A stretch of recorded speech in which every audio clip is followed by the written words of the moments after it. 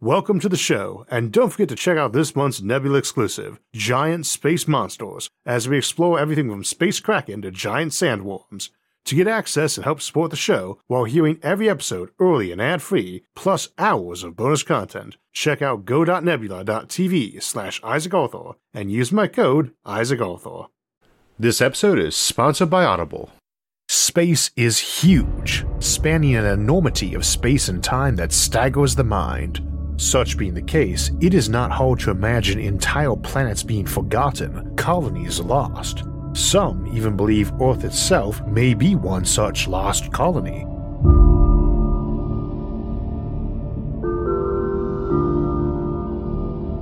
Welcome back to SFIA for another Sci-Fi Sunday, where we relax our focus on science a bit to ponder science fiction concepts and ask how realistic they are. Today we are contemplating the idea of lost colonies, as part of our Rogue Civilization series, where we have looked at prison planets, trash worlds, nomadic interstellar civilizations, techno-barbarians, space pirates, and many more. Now, on the one hand, the notion a colony might actually get lost seems unlikely. The galaxy may be huge, but even a catalog and wiki of 1 trillion stars easily fits on a modern hard drive, and adding the planets of each system shouldn't be any challenge for an interstellar empire either, even with millions of backups. So too, people won't ignore a whole star system within a few dozen light years of their own, and we expect most star systems to get colonized. On the other hand, that is contemplating a hypothetical galaxy 1,000,000 years from now, or more, when the whole place is settled. It is also assuming anything like an organized data transfer and verification system occurs. In terms of bribes, how expensive and risky really would it be to get a bureaucrat back here on Earth to lose one tiny little red dwarf or brown dwarf? We do lose stars all the time. How long before we noticed, and how long before some mislabeled and remote star in the distant hazy edge of the galaxy got noticed as mislabeled by a neighbor, the corrections sent back to Earth 50,000 years of signal lag away, and verified, updated, transmitted, and received? The reality is that while we expect the whole galaxy to be colonized, we do not expect a unified empire, exactly because of that time lag, and there are many stars that have no near neighbors. The galaxy is not homogeneous, where every star has several neighbors 1 to 10 light years away. Many have closer neighbors, many have none that close. And more importantly, as of today, none of those neighboring systems have any colonies of ours on them at all, which implies it's a lot harder than we think if anyone has tried it before in our galaxy.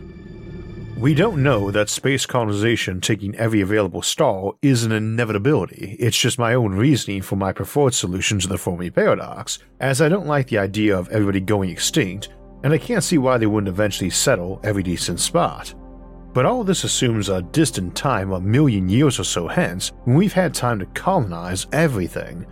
A key point in our Rogue Civilization series is that we're not really discussing anything fixed or eternal. Prison planets or techno-primitive areas or pirate bases aren't things that are likely to stay the same for centuries. However, major epochs of civilizations don't require that. The entire American frontier period is generally considered to have lasted 3 centuries, and the period of the Wild West is generally considered to be the generation or two after the American Civil War, and involved only a small fraction of the US population off on the frontier. Clearly it's pretty influential though, even globally in a century and a half later. It's one of the few principal historical influences on science fiction: Firefly, Cowboy Bebop, The Mandalorian, to name a few current ones. The same can be said of countless others too. As an example, the piracy in the Caribbean also lasted a few centuries, but the main period, or golden age, of piracy was about one lifetime, 1660 to 1726. The Stuart dynasty of Great Britain overlapped with that piratic period and lasted a similar time on the throne, and the Tudors before them about the same. Indeed, a lifetime or two tends to describe most dynasties, and even ones that had come to be viewed as lasting generations and being the foundation of their culture rarely measured centuries, even when folks living in them regarded them as eternal and unchangeable. So we can easily imagine a colony getting lost or getting itself lost on purpose for a period of centuries, or even tens of thousands of years, longer than all of human civilization. Let's talk about how this happens and consider 3 cases. Scenario 1, the colony intentionally hid themselves from the outset, and we'll call this Colony Fleet Camino. Scenario 2, something happened during the flight that resulted in them getting lost. We'll call this one Colony Ship Cordfire. Scenario 3, something happened afterward to lose them, and we'll call this one Colony Fleet McCaffrey. The first references Planet Camino from Star Wars. They are the world full of clones that got itself deleted out of the Jedi archives, thus Obi-Wan had to look for it in Attack of the Clones.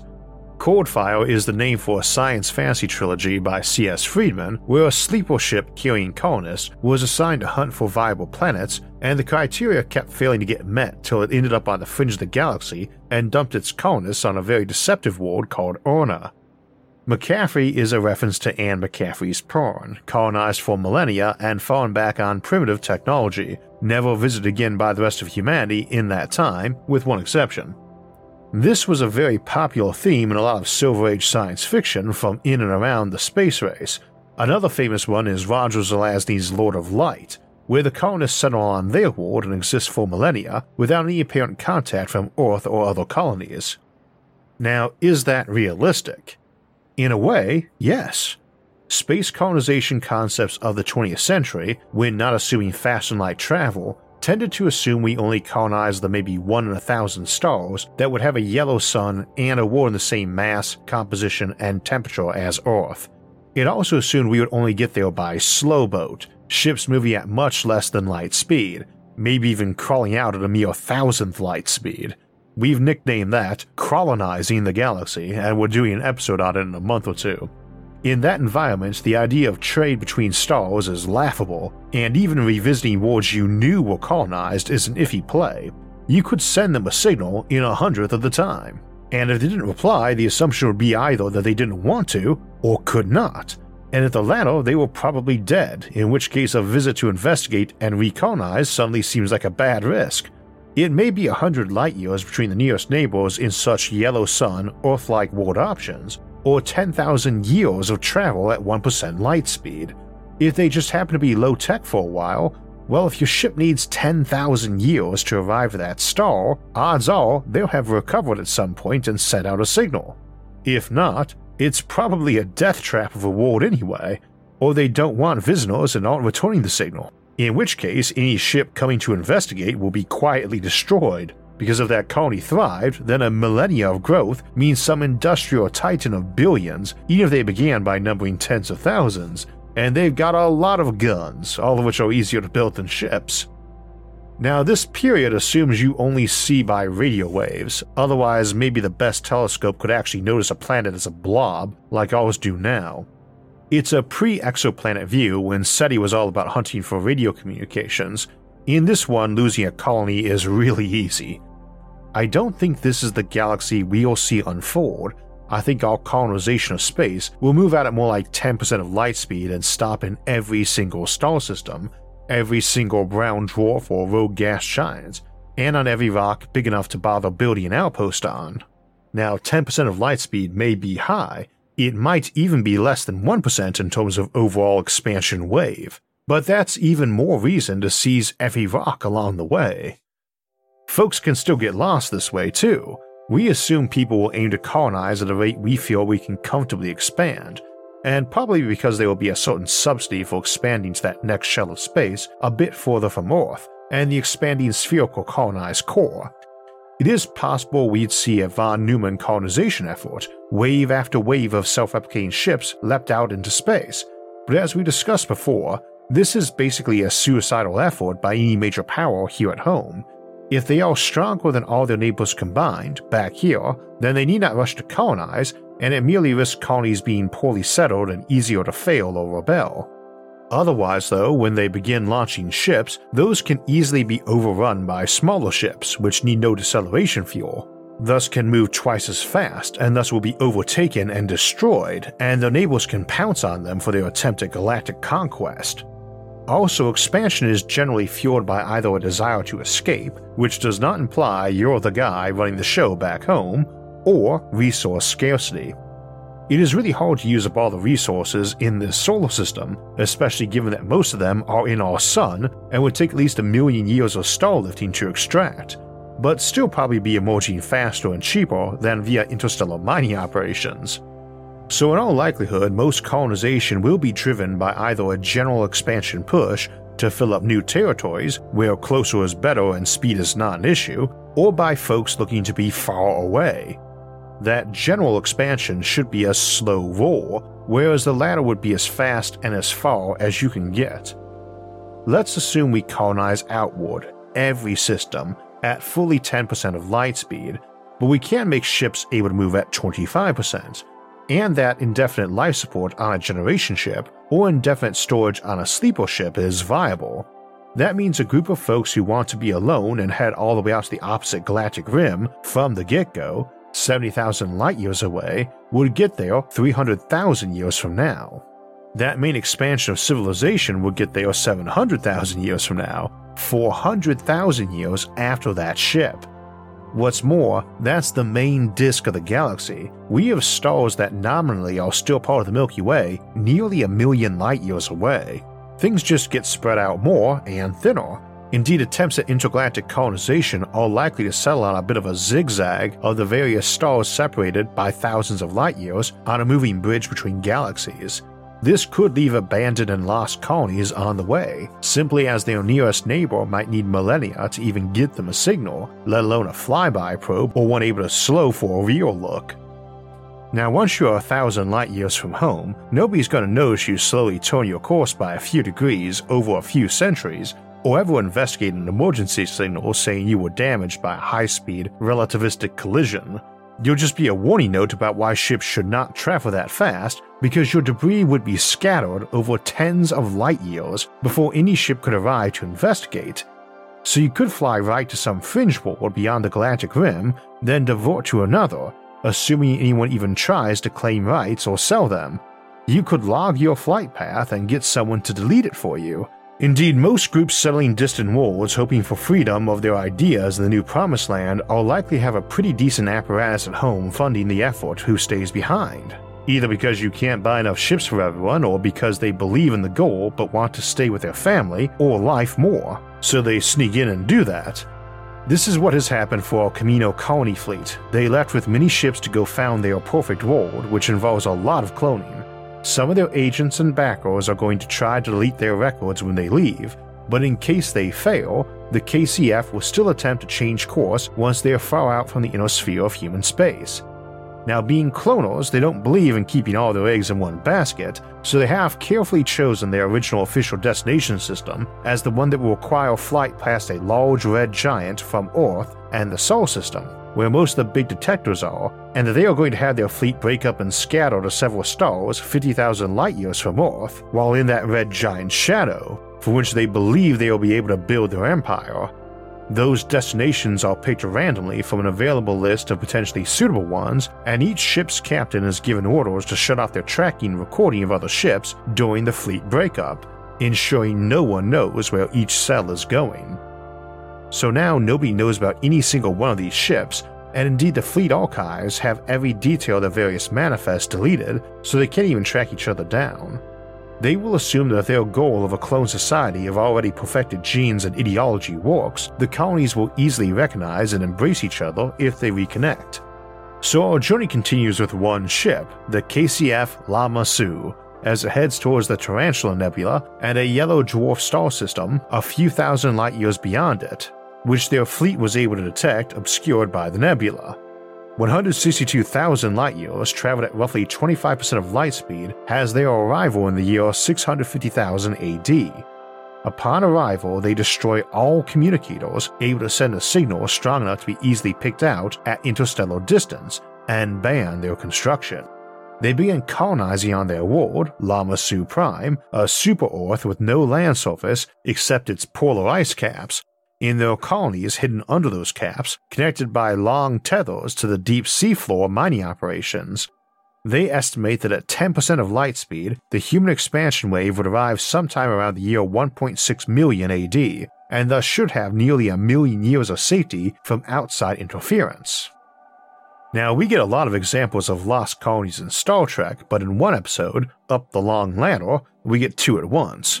It's an awful episode in my opinion, but those two colonies consist of one that's an Irish-flavored colony of a techno-primitive attitude, and another that was nearby and very pro-technology, but for various reasons only had a handful of colonists survive who fell back on cloning as their means of procreation.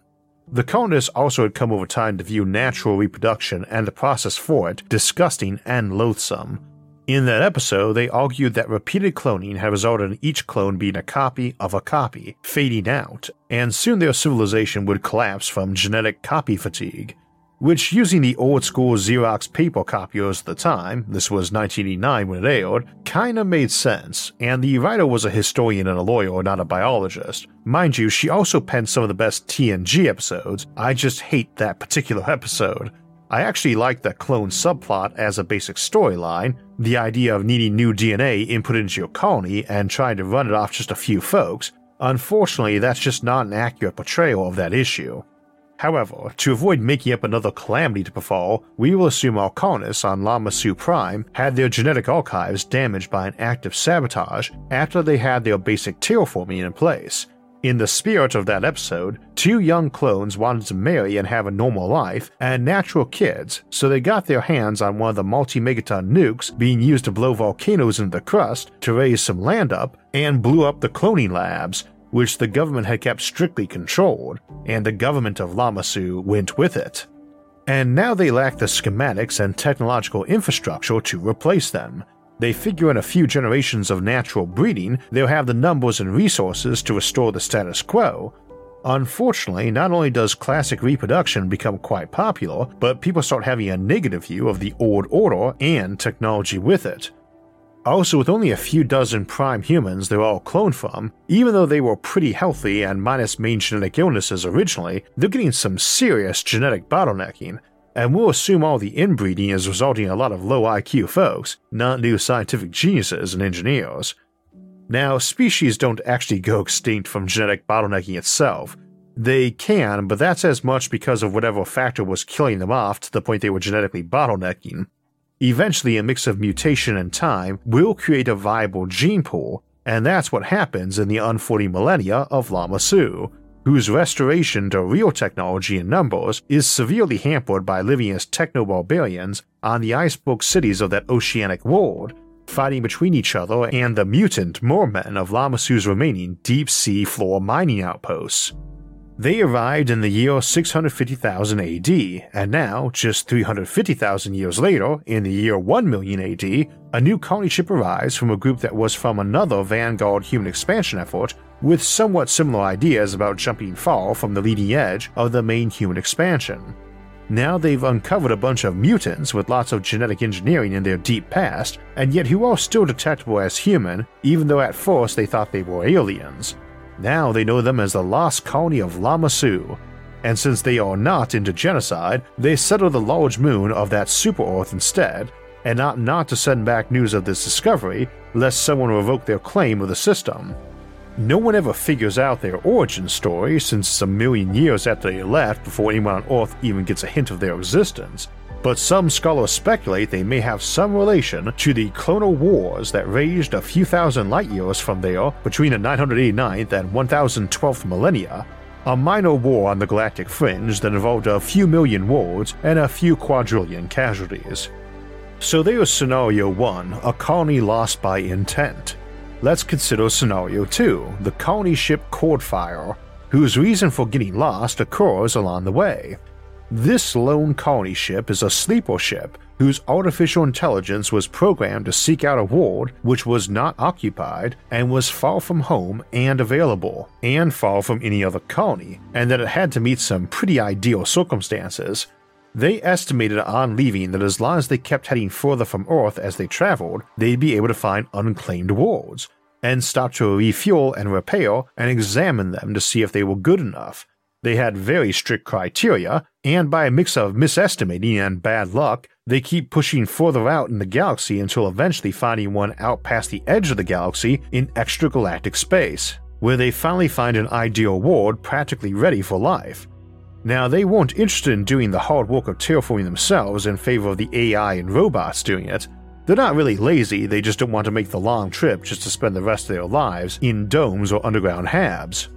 Indeed, what they do not know is that in reality the ship went all the way into intergalactic space and realized it no longer had any real chance of finding the world they wanted.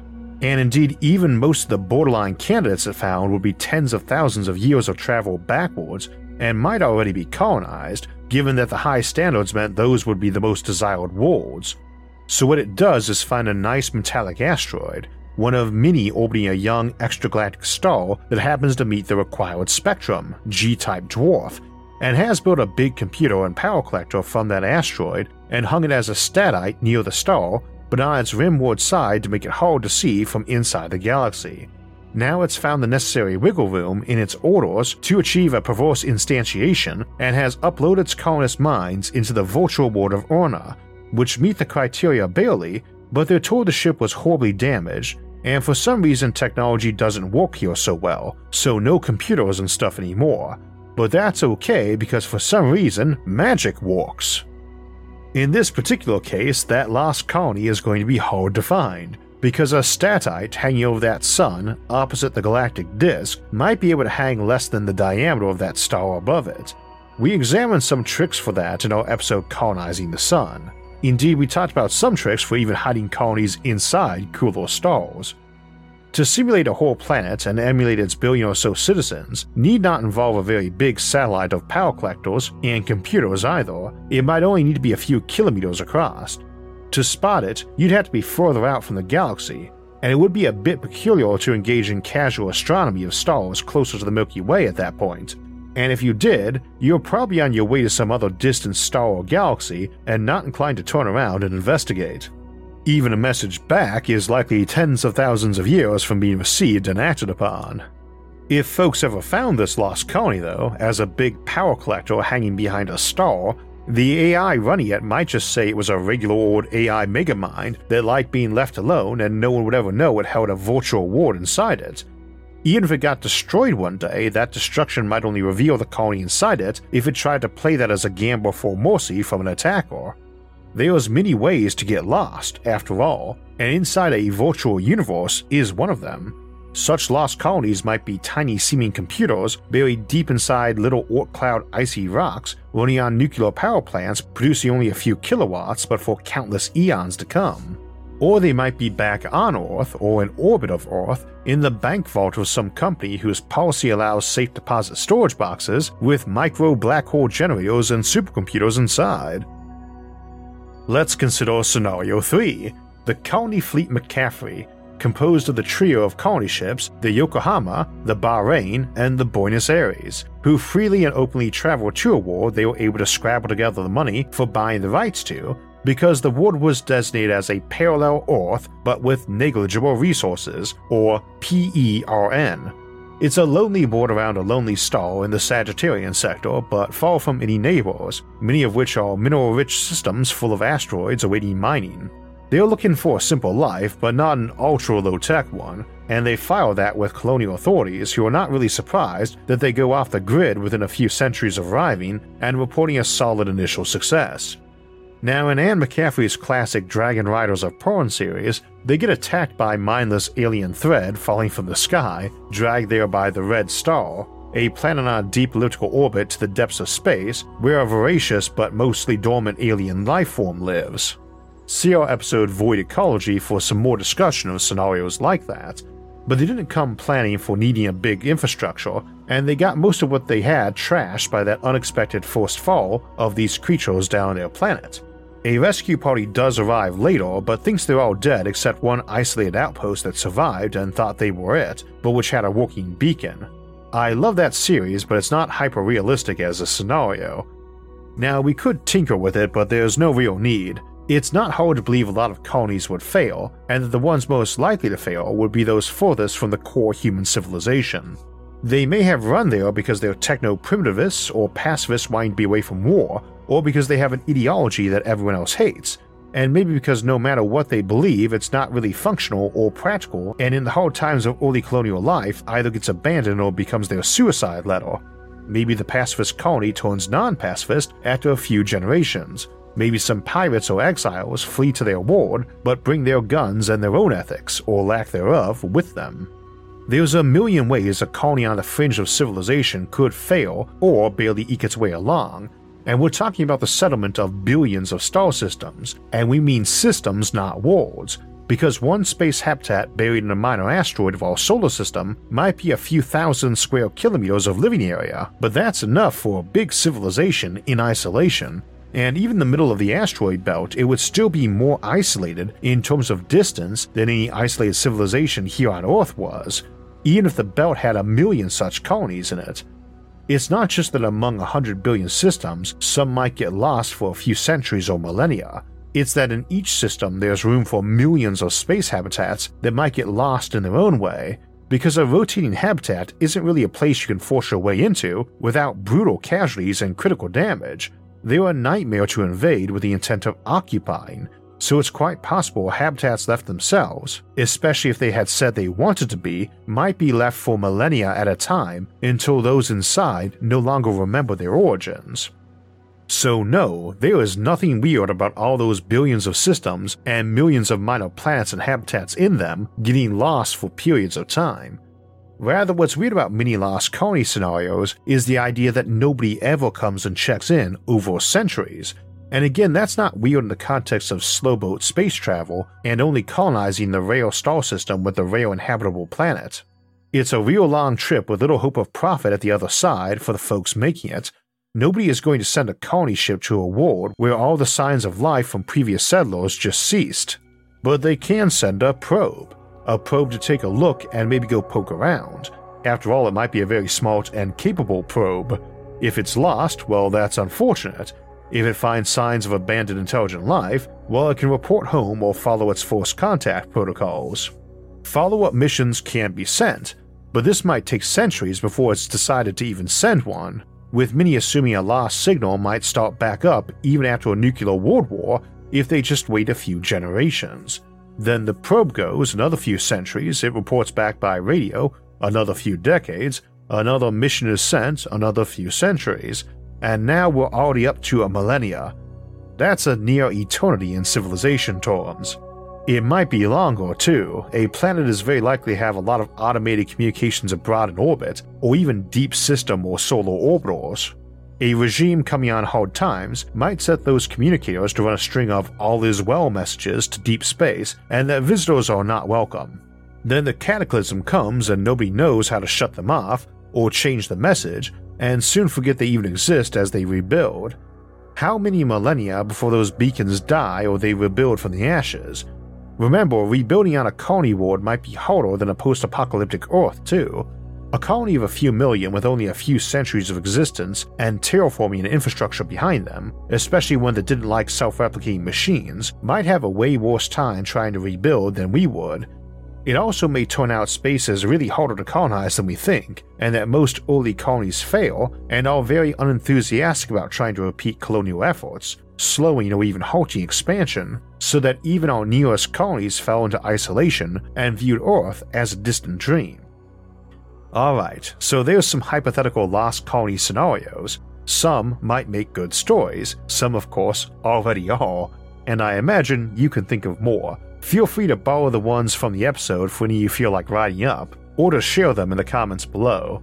I did tease the idea of humanity being a lost colony of aliens near the start, and I had originally meant to have that in our script, but we're already running over time today. Truth be told, I could easily write a whole series on this topic, and we recently had the Silurian hypothesis win a Facebook topic poll for episodes. That's the question of how much of humanity's ruins might be left millions of years from now, and if we would know if an older civilization once lived here, like smart dinosaurs or some alien forerunners from whom we were an abandoned colony. So we will have that episode on the Silurian hypothesis next month and carry over the discussion of Earth itself being a lost colony until then. In the meantime, we have plenty of other episodes coming up, and we'll get to them and some channel announcements in a moment. But first, it is Sci-Fi Sunday, and it is time to pick out our Audible audiobook of the month. Now, I mentioned quite a few series today, most prominently Star Wars Clone Wars era, composed of dozens of novels and a whole cartoon series, the nearly as big sci-fantasy classic Dragon Riders of Porn at a couple dozen novels, and Celia S. Friedman's Court File trilogy, and I would cheerfully recommend them all, but today's Audible audiobook of the month goes to Roger Zelazny's novel Lord of Light, which is generally considered his greatest work of many dozens of novels. Lord of Light is set on a distant future colony world that's kept all of its technology while going primitive, with the early colonists fearing technology will both endanger humanity and their own preeminence as immortal colony founders now worshipped as gods. It is a brilliant tale that shows a transhuman civilization ruling over a primitive one and explores reincarnation, mind-body transference, immortality, identity, personality, and mythology, all with the mixture of the profound philosophy, elegant prose, and irreverent humor that made Roger Zelazny one of the titans of science fiction and fantasy, with 3 Nebula and 6 Hugo Awards. Zelazny is one of my favorite authors and was also one of the first folks to embrace audiobooks, having narrated many of his own before passing away in 1995. And I was very glad to see many of his other works showing up on Audible for another generation to appreciate. You can find Lord of Light, many of Zelazny's other epics like This Immortal and The Chronicles of Amber, and those novels by Anne McCaffrey and Celia Friedman over on Audible among their huge inventory of audiobooks. However, they don't just have audiobooks, but also many shows and podcasts, such as Science and Futurism with Isaac Arthur. That's right, SFIA's audio-only version is available on Audible for free as part of the Audible Plus catalog. That's just some of the great content in the Audible Plus catalog, which also has sleep and meditation tracks available, as well as guided fitness programs and Audible originals like Impact Winter, Neil Gaiman's Sandman, and Stan Lee's Alliances, narrated by Will Wheaton of Star Trek. Audible has got literally centuries worth of content for you to pick from to keep you entertained while commuting or working out, including over 500 hours of the show now, and the whole Audible Plus catalog full of free books and other content comes as a bonus when you join Audible, in addition to your usual 1 free audiobook each month and big member discounts on additional ones. And as always, new members can try Audible for free for the first month. Just go to audible.com/Isaac or text Isaac to 500-500. Alright, so that will finish us up for the day, and we're halfway through May, but we have plenty of episodes left.